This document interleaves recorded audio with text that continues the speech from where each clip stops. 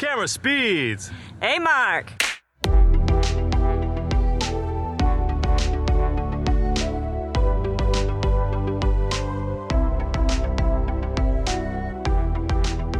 Welcome back to another episode of the Focus Puller at Work podcast.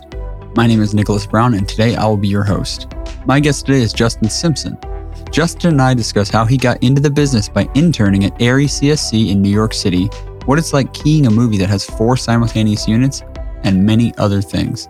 Thank you for joining us, and please enjoy. All right, I'm here with Justin Simpson, First AC. First of all, thank you so much for being my first guest as a host of the Focus Puller at Work podcast. It means a lot to me. Thanks for being here. Of course, man. Glad to be a part of it. So, you're a First AC. First of all, how old are you? And how long have you been in the business? I'm a First AC. I am 31 years old, and I've been in the business since 2010. So yeah, 11 years. It's a long time. I guess so. A long time. 11 years. That's when I moved to New York City, is when I started my career, I guess, officially. So you're based out of New York? Yes, I'm based out of New York, currently in Charleston, South Carolina, working on a show. How did you get into the business? Like, what was did you always know that you wanted to be in film, or is it something you just fell into, or how did that process go? I didn't know I wanted to be in film. I didn't have parents or any relatives that were in the industry. I knew nothing about the industry really growing up, but me and my buddies were really into Jackass, and we like to do stunts and stuff. So that coming with doing that, we wanted to film it. So we found a buddy of ours, it was like mini DV or something like that, camera, like his dad's, and we pulled that out. We filmed ourselves doing all these stupid things, and I guess I was always the guy. I mean, I was the guy in front of the camera, but I was also the guy mostly behind the camera.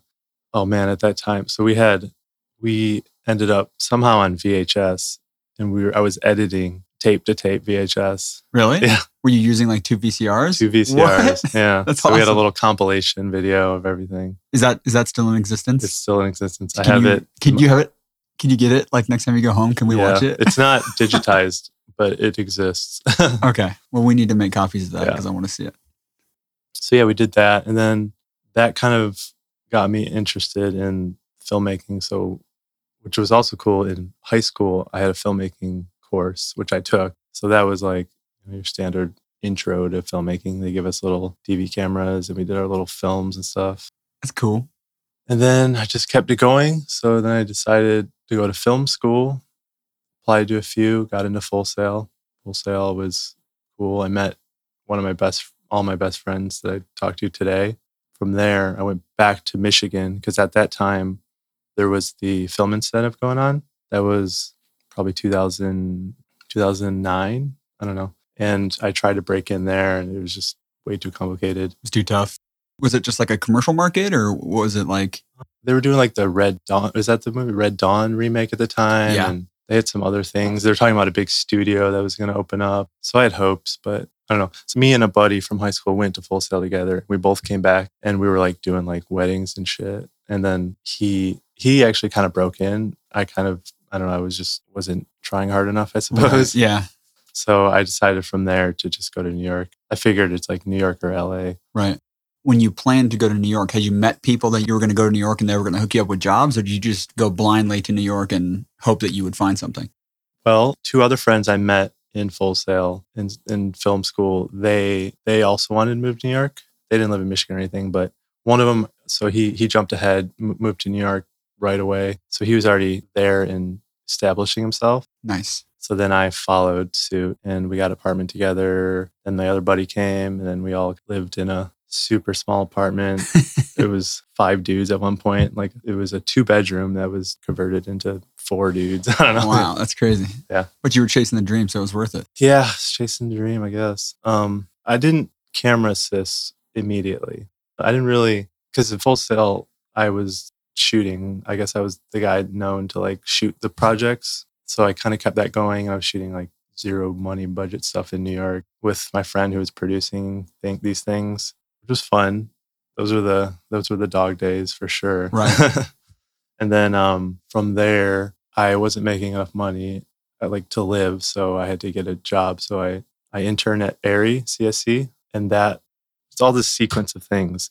Because I went to Full Sail, ARI took me in as an intern. I did that for a summer, and then after that, I wanted to stick with the rental house thing. So I went to another rental house, Handheld Films, in Manhattan, and they took me because I was an intern at CSC. They really the owner there, he's an interesting dude, and he just basically wanted all the secrets from ARI. Really? Yeah.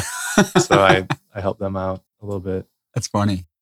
So when you were an intern at ARI, you were an intern, so you weren't getting paid, right? No. Okay, so then when you went to Handheld Films, you were finally getting paid. I was finally getting paid. So that's when you were really kind of starting and budding to actually make money within the film industry in a way. Yep. And I was shooting along the way, like shooting little things with my buddy.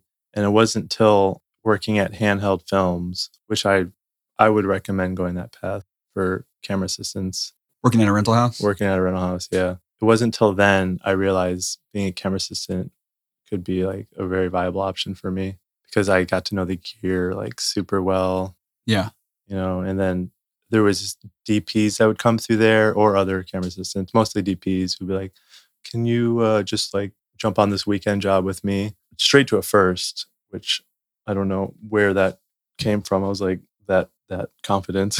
Right. Yeah. I was just like, yeah, I'll just do it. Fake it till you make it. Yeah. Fake it till you make it. So I was just doing these things. Did you have any like focus pulling experience before that? Or did you literally just show up that first day and be like, yeah, I can pull focus? Yeah. I don't know. I guess it was innate in me. I think that's a thing for focus pullers. Either they say that, some people say that you have it or you don't, but you can learn. I mean, there's assistants that start from the bottom, camera PA, utility loader, second, and then they're learning along the way. But for me, it was just a big leap straight to focus pulling. I second a little bit for very particular people that I wanted to get on the bigger things to learn. I did it for them, but I kind of labeled myself as a first AC. I think that's a cool like story that you got to just kind of not necessarily skip, but not like you deliberately skipped anything, but it's just happened that way. Happened to be that you got to jump straight to first thing, and you're really, really good at it, which is, you've been doing it for so long now. Yeah, and after I quit Handheld, I was doing non-union things for a long time. There's in New York, I'm sure on LA too, there's a pretty big non-union scene. Like you can be a career non-union camera assistant, you know, and make a ton of money, It's just a different market over there. I'm sure it's probably the same way in LA. It's just such a big market, Yeah, I just don't know it. So how did you transition into getting into union work? Well, so while I was working at Handheld, I took the test. That's a whole nother thing. I'm kind of glad I didn't go with CSC, stick with CSC. Like a lot of interns will start working with them afterwards, which is a way to go, because then most of those interns and employees will take the test, which I took while I was at Handheld. And then from there, it's kind of expected to go up the ladder. So if I had stayed there, I probably would have been like, okay, I'm going to be a loader on a big TV show in New York.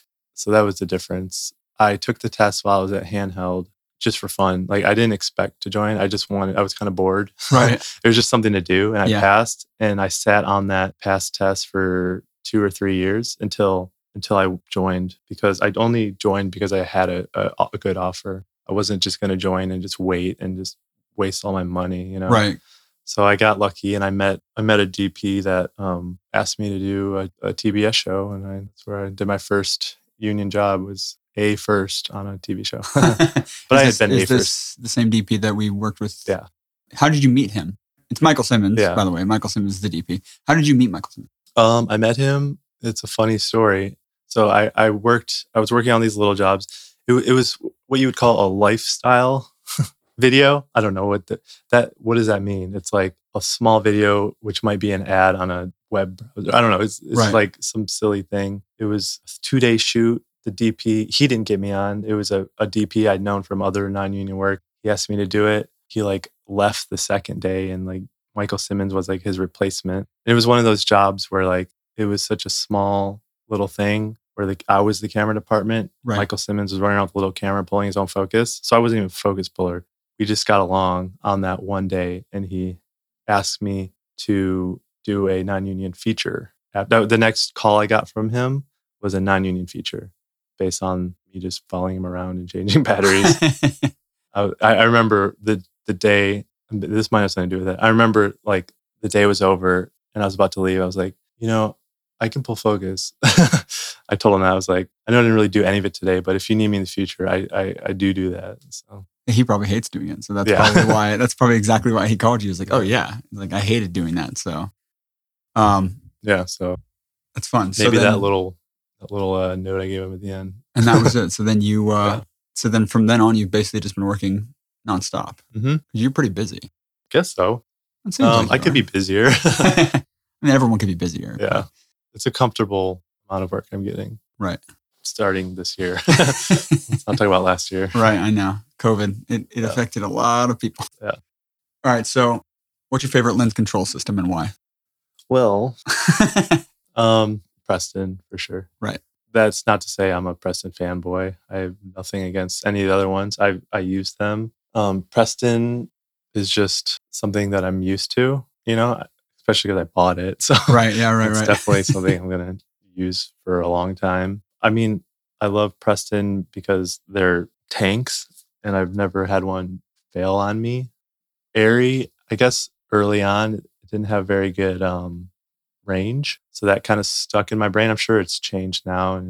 And there's things about Airy that's way better than Preston. Like it's integration with their other Airy products, which I wish was a thing with Preston. Preston holds their secrets tight. They don't want to like give up a lot of their code or whatever.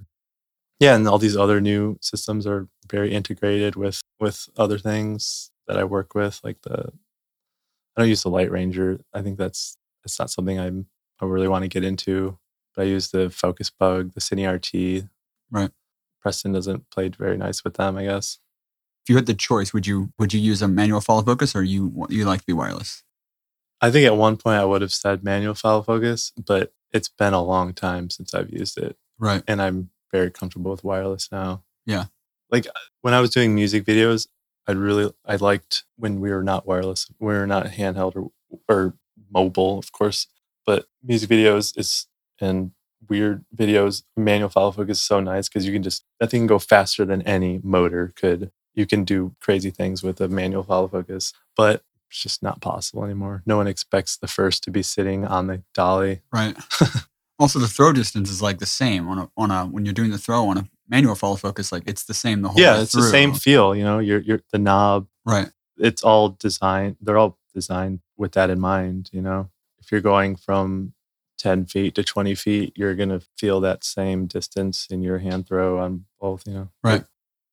Here's another question. This is something that I've noticed from certain focus pullers. Do you feel like you need to be able to see the dolly to see it physically moving to be comfortable? Because I know absolutely some first ACs that I've seen who could literally be in a different room, sitting in a chair in front of their monitor, and they can nail it. And I can't do that. When I'm pulling focus, I have to be able to physically see so I can kind of gauge the actual distance with my eyeballs. Absolutely.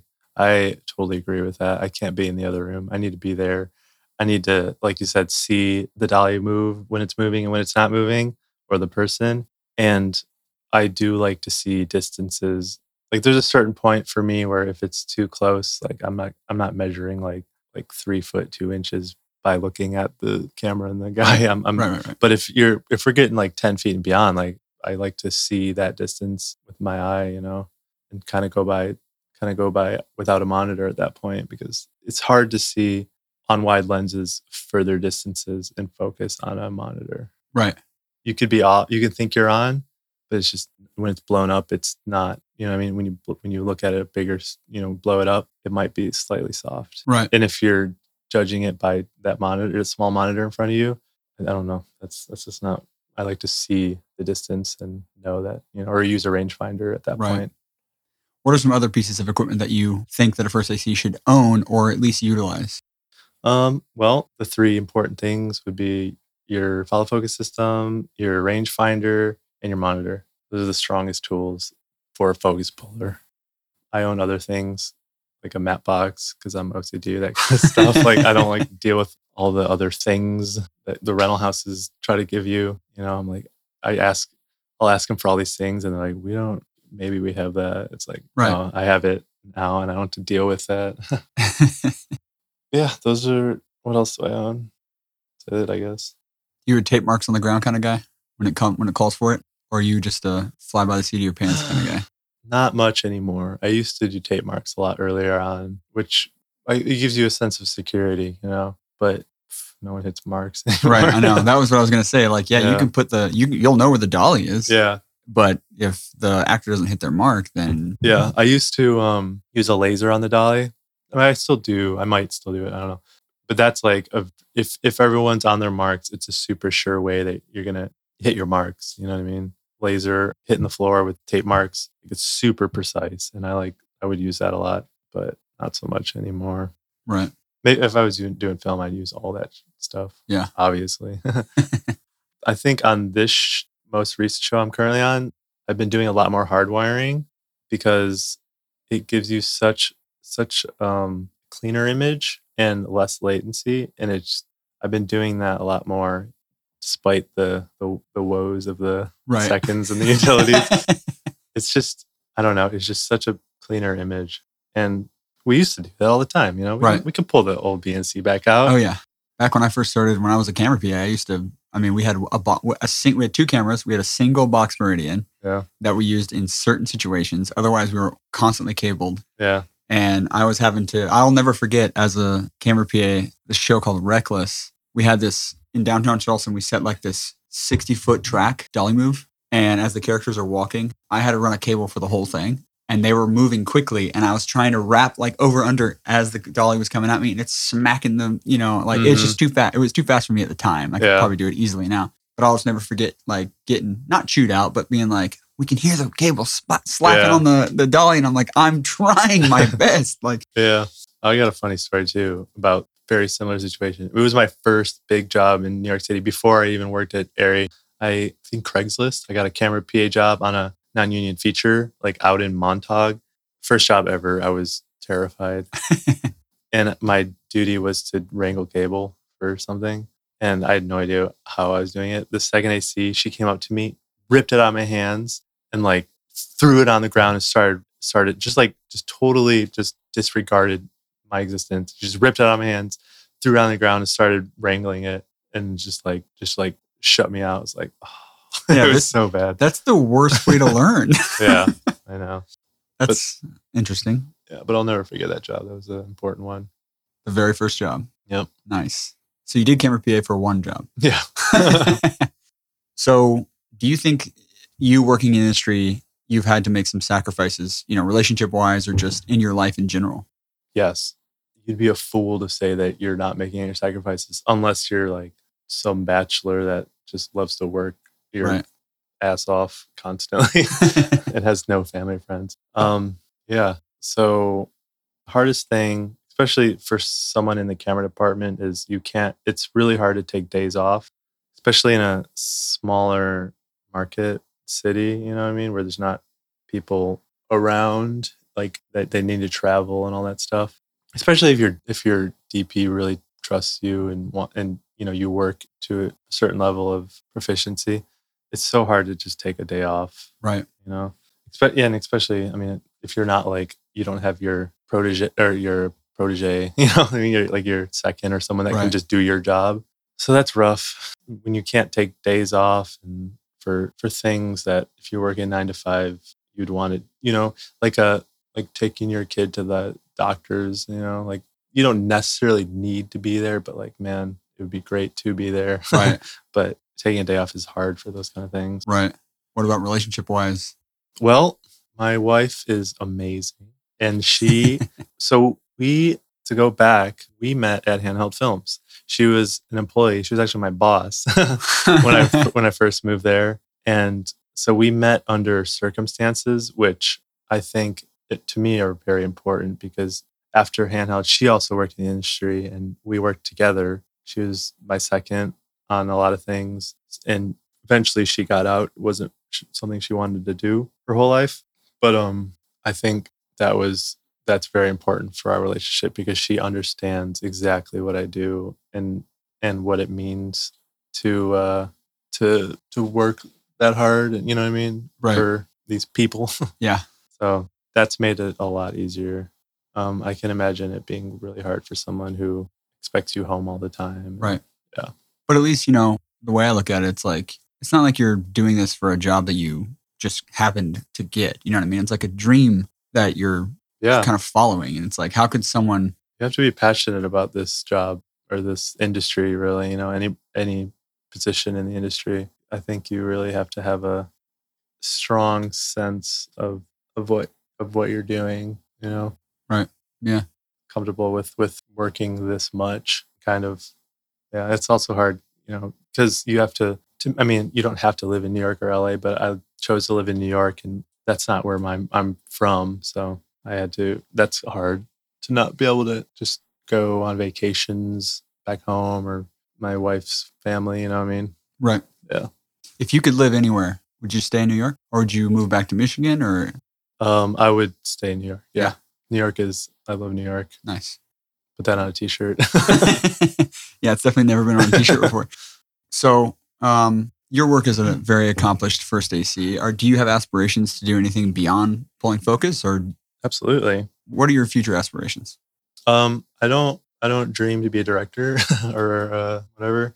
My goal is to be a cinematographer. I've done it. I love it. And I hope one day, I would love to operate, like make that jump. Yeah. And then transition into shooting full time.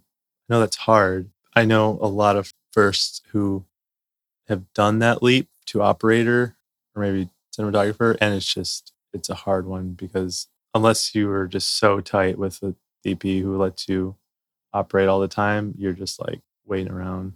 Right. I know it's going to be a tough jump, but I'll do it at some point. Yeah. Yeah. So you're going to jump to operating first, or do you want to try to just go ahead and bypass that and just go straight to being a cinematographer? Depends. I still have those buddies who produce stuff that I shoot with. I don't call myself a DP. Right. To them I do, but I don't go around saying I'm a DP first. That's weird. But so you didn't make the business cards when you got out of film school like I did? Well, I did. The box of business cards that's sitting dusty in my closet right now. Let's not talk about those.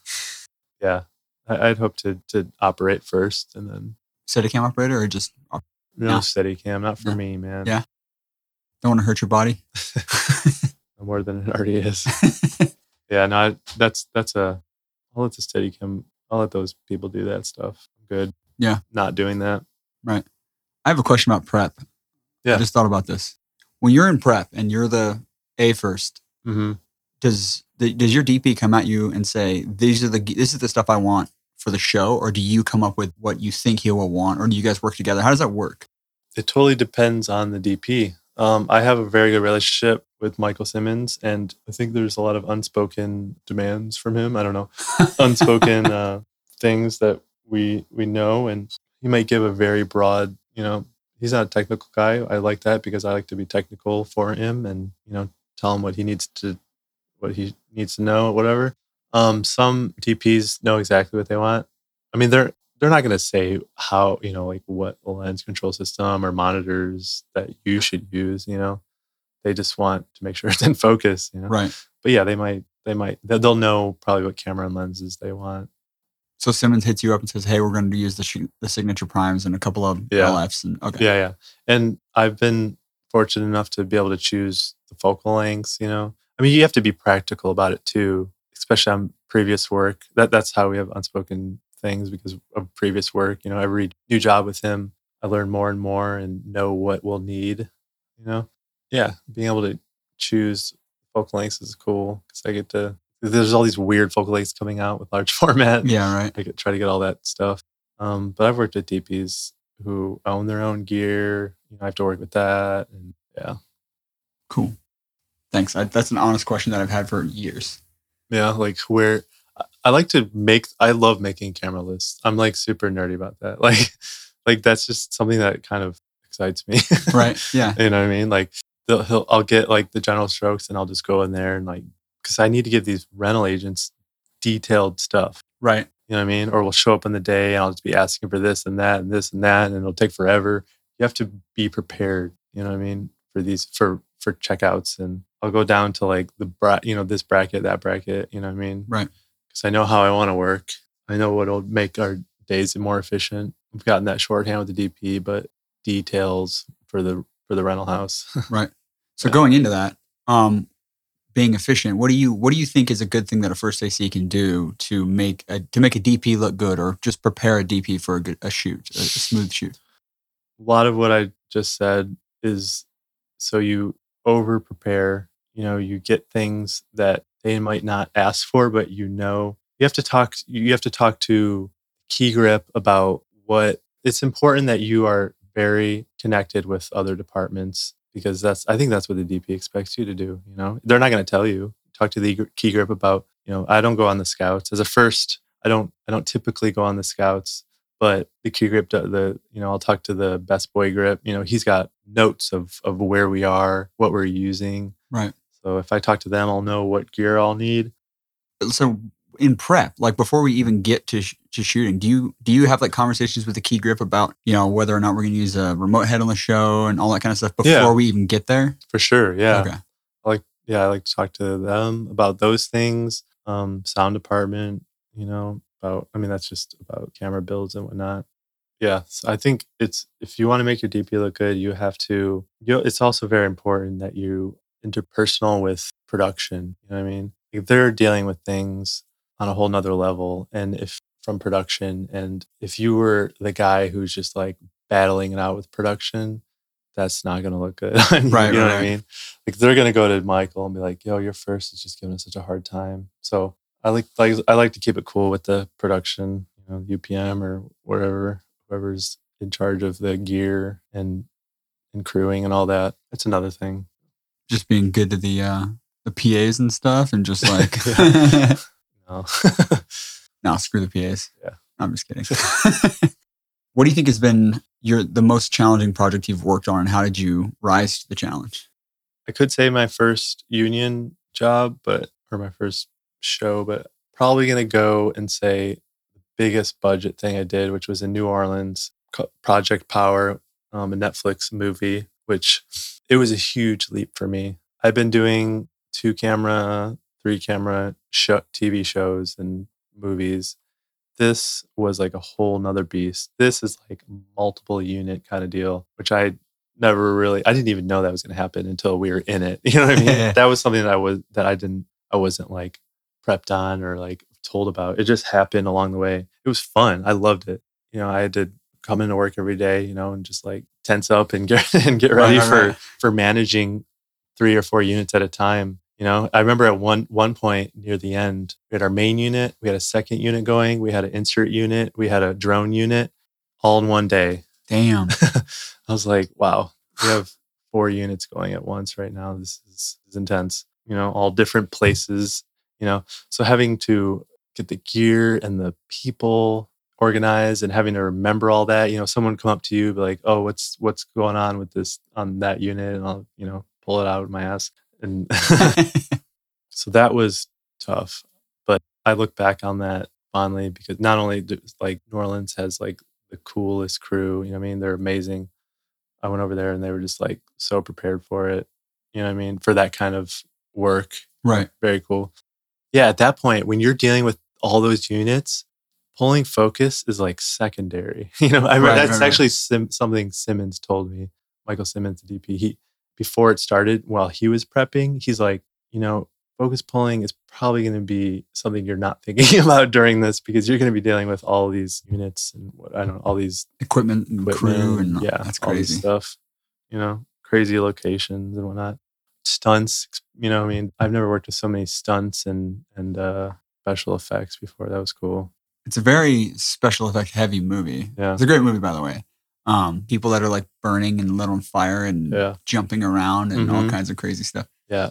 Funny thing about that was I think because there were such epic scenes, we'd be doing a scene for 2 months, but like in parts, like all the different elements to a scene would be shot throughout a month while we're doing other scenes. You know what I mean? Like, oh, we're going to do the green screen studio stuff this day, and then another day we're going to do just an element. You know what I mean? So it's just like hard. It was so hard to visualize these scenes put together. because you're doing so many different parts and different times of the month. That was interesting to see come together. And then when you watch the movie, you're like, oh, that's what we did. Yeah, for about 10 to 15 seconds of Yeah, exactly. Yeah, screen for time. 10 seconds. How long was the shoot? It ended up being 3 months. Yeah, Nice. 3 going almost 4 months. But yeah, that was the longest at that time I'd been away too. That was tough being away for that long. But I was just in the trenches, man. I didn't have time to think about anything else. Yeah, I said to do it. Yep. Well, you got it done. Yeah. Yeah, it turned out pretty cool. Except the last third of the movie was reshot. Oh, really? Yeah. Like without you? Yeah. Like they reshot it, I don't know, like half a year later, 6 months later. Oh. Because of what reason? I guess they put it together and it wasn't good enough. Netflix has money to spend. That budget just got bigger and bigger. It started. I think it almost doubled. Really? by the end of it, especially with that reshoot, I'm sure it must have gotten. Oh yeah, huge. I mean, it was a huge scene that we shot at the end with the ship. Yeah, yeah. I brought in people it was weeks and weeks of shooting the last scene. I brought in all these people, all this gear. I was thinking like, wow, there's so much money we're spending. And then it's gone. There's people that I brought in whose work never even made it. Really? Yeah. Well, that's like Swamp Thing. Went up and worked on Swamp Thing for, I think I did like a total of like 3 weeks on that show, on like between main unit and second unit. And there was like every time I was there, it seemed like there was 2 full units. It wasn't just like a unit doing, the main unit stuff and then there's a splinter unit. It was like 2 full units constantly. Mm-hmm. And before they even finished shooting the show, they canceled it. Yeah. It's like, why even just like put it out first and see if it gets a good reception. Yeah. But that's too bad. It was all those people's labor and just. The other thing too was they decided to tell the crew that it was being canceled at lunch. So then it's like, okay, we're back in, and everyone's like, all right, I mean, but for what? Like, I guess, like, I feel like the morale had to have dropped, like, crazy. Like, I guess we're back in for lunch. It's a bummer. Yeah. It's super weird because I haven't seen it, but from what Did they just, after lunch, everyone went home? No, they continued shooting it. They ended up finishing the final episode, quote unquote, which was, I think they had to rewrite the ending or something. Mm-hmm. I actually don't know the true story of that, but, but it was just one of those things where, like, if I was on that show and they canceled it and they told us at lunch, but they were like, well, we're going to finish shooting the rest of this episode, the passion for, it would be gone. It would be gone. Yeah. So, very interesting. I want to know what the truth is, but I don't know. What do you think makes a good first AC? I guess you got to be a good focus puller. Yeah, I guess you can get away with being a messy dude, but as long as you're good focus puller, you'll get. I know those dudes who are magicians at pulling focus, but like they're just a mess. They're just like, it's like, how do you? So that is one thing, but I also like being very clean, detail oriented. You know what I mean? It's a second's job, but I like to instill that on the department, especially as an A first. You know what I mean? Try to spread that amongst the department. It makes for a more efficient department. Right. I will say that our camera truck that we're currently using, we brought in an additional assistant a couple weeks ago, and he came on the truck and he said, dude, he's like, I've never seen this truck this organized and this clean. And I was like, yeah, we like to keep it nice. Yeah.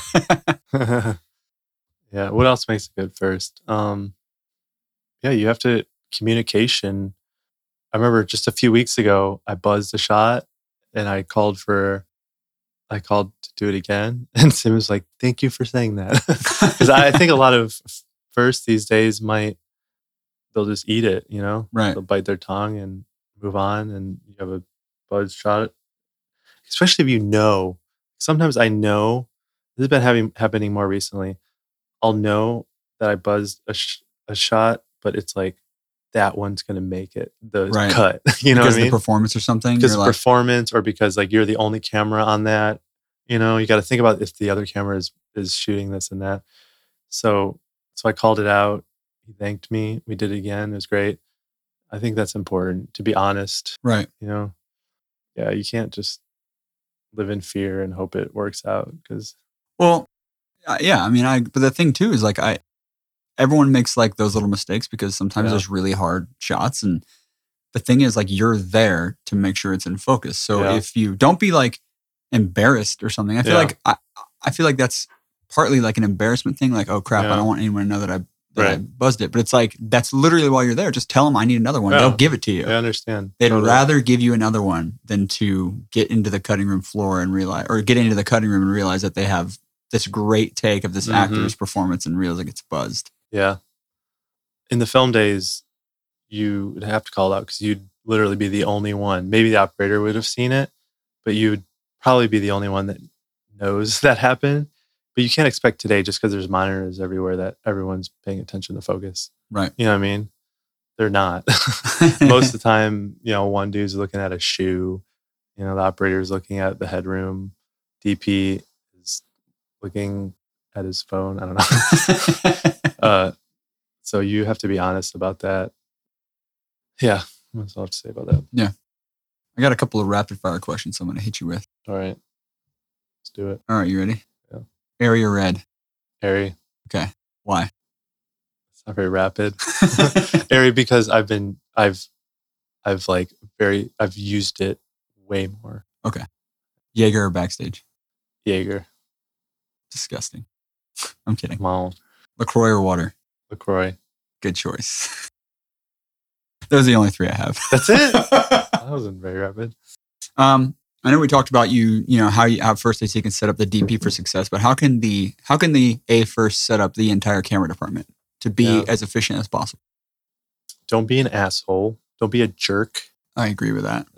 There's a lot of firsts. And luckily I came up in a time where I've heard some horror stories, of some brutal firsts and operators, older dudes who, that's how they ran their departments in their time. Very militant and you'd get reprimanded and screamed at and you would just have to take it. I luckily came up in a, more modern time where I didn't have those people. There was a few, I guess, but whatever. They didn't hurt my feelings. I definitely don't hold a grudge. Yeah, I don't hold a grudge. You have to communicate in a human tone. You have to just be decent. Right. You have to, sometimes you have to be a little stern, or otherwise you're not going to, you can't just be a buddy all the time. You know what I mean?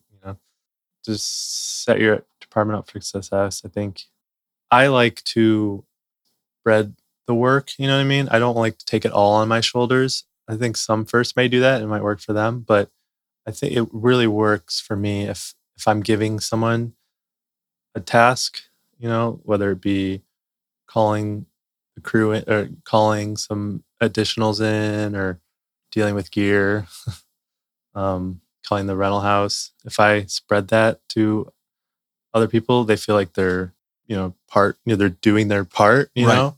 And it's also very important that you kind of, you know who you're working with. You read the room a little bit. You can't just like give someone who gives fuck all about gear the task of dealing with gear, you know what I mean? Right. You have to really, I think it's important that you lean on their strengths, of your seconds or loaders or whatever. What else? Yeah. That's all I got to say about that. Have you ever made any mistakes that ended up being a good, learning experience for you that improved you as a camera system? Nope. No. No, I don't ever make mistakes. It's a tough question because if there's never been anything like monumental that you screwed up, then I've definitely made mistakes. Like I remember on one job early on, like for some reason I was holding the camera like in front of me instead of on my shoulder, and I was going up steps and I just fucking bailed and like fell forward onto the camera. Oh, really? Yeah, I was like, I will never carry it like that again. Right. I would carry it on my shoulder as much as possible now. I mean, like my center of gravity is like way off. I've put a camera on like a cart. The top shelf was just like, it looked like a crumpled piece of paper, and the damn thing fell off the cart once in front of all these people. that was a huge mistake. I don't know. Those kind of like little things where you foolishly damage something, you learn to Right. never do that again. Yeah. You know? I think it takes a couple of those, Yeah. especially earlier on in your career where you go, oh, I really screwed myself there. Yeah. Okay. So you're an accomplished first AC. What is the advice that you would give someone who wants to work in the camera department? How to get in, how to be successful? What advice would you give to someone who's listening right now?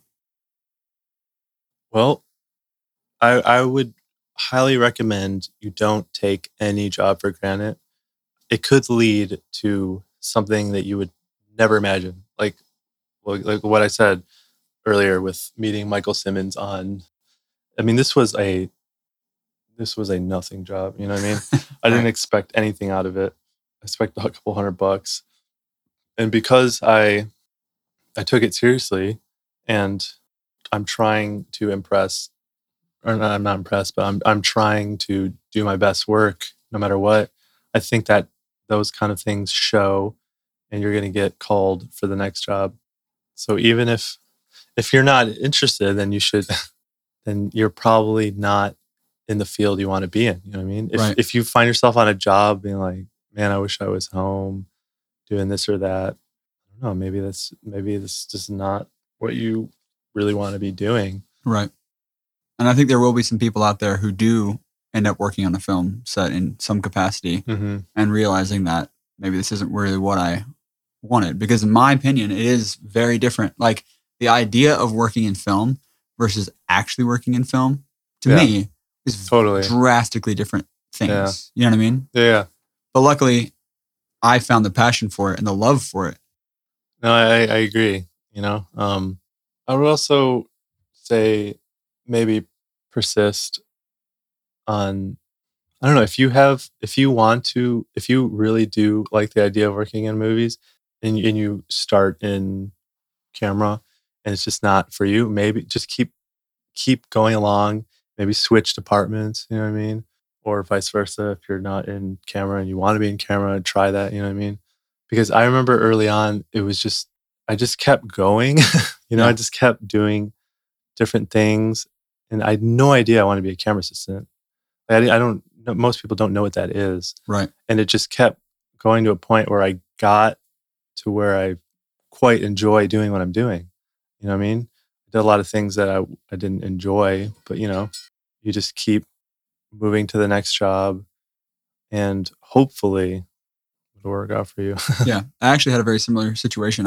Once I got into the business and really, like my first day on set as a set PA, I had literally no idea what it was going to be like working in narrative television. Mm-hmm. And I asked the second AD what time we get off work, and he just laughed and said, "We get off work when we're done." Yeah. And that was like a smack in the face, because I would, not like in a bad way, but just like I had no idea that's how it worked, because I had done 9 to 5 jobs my entire life until that moment.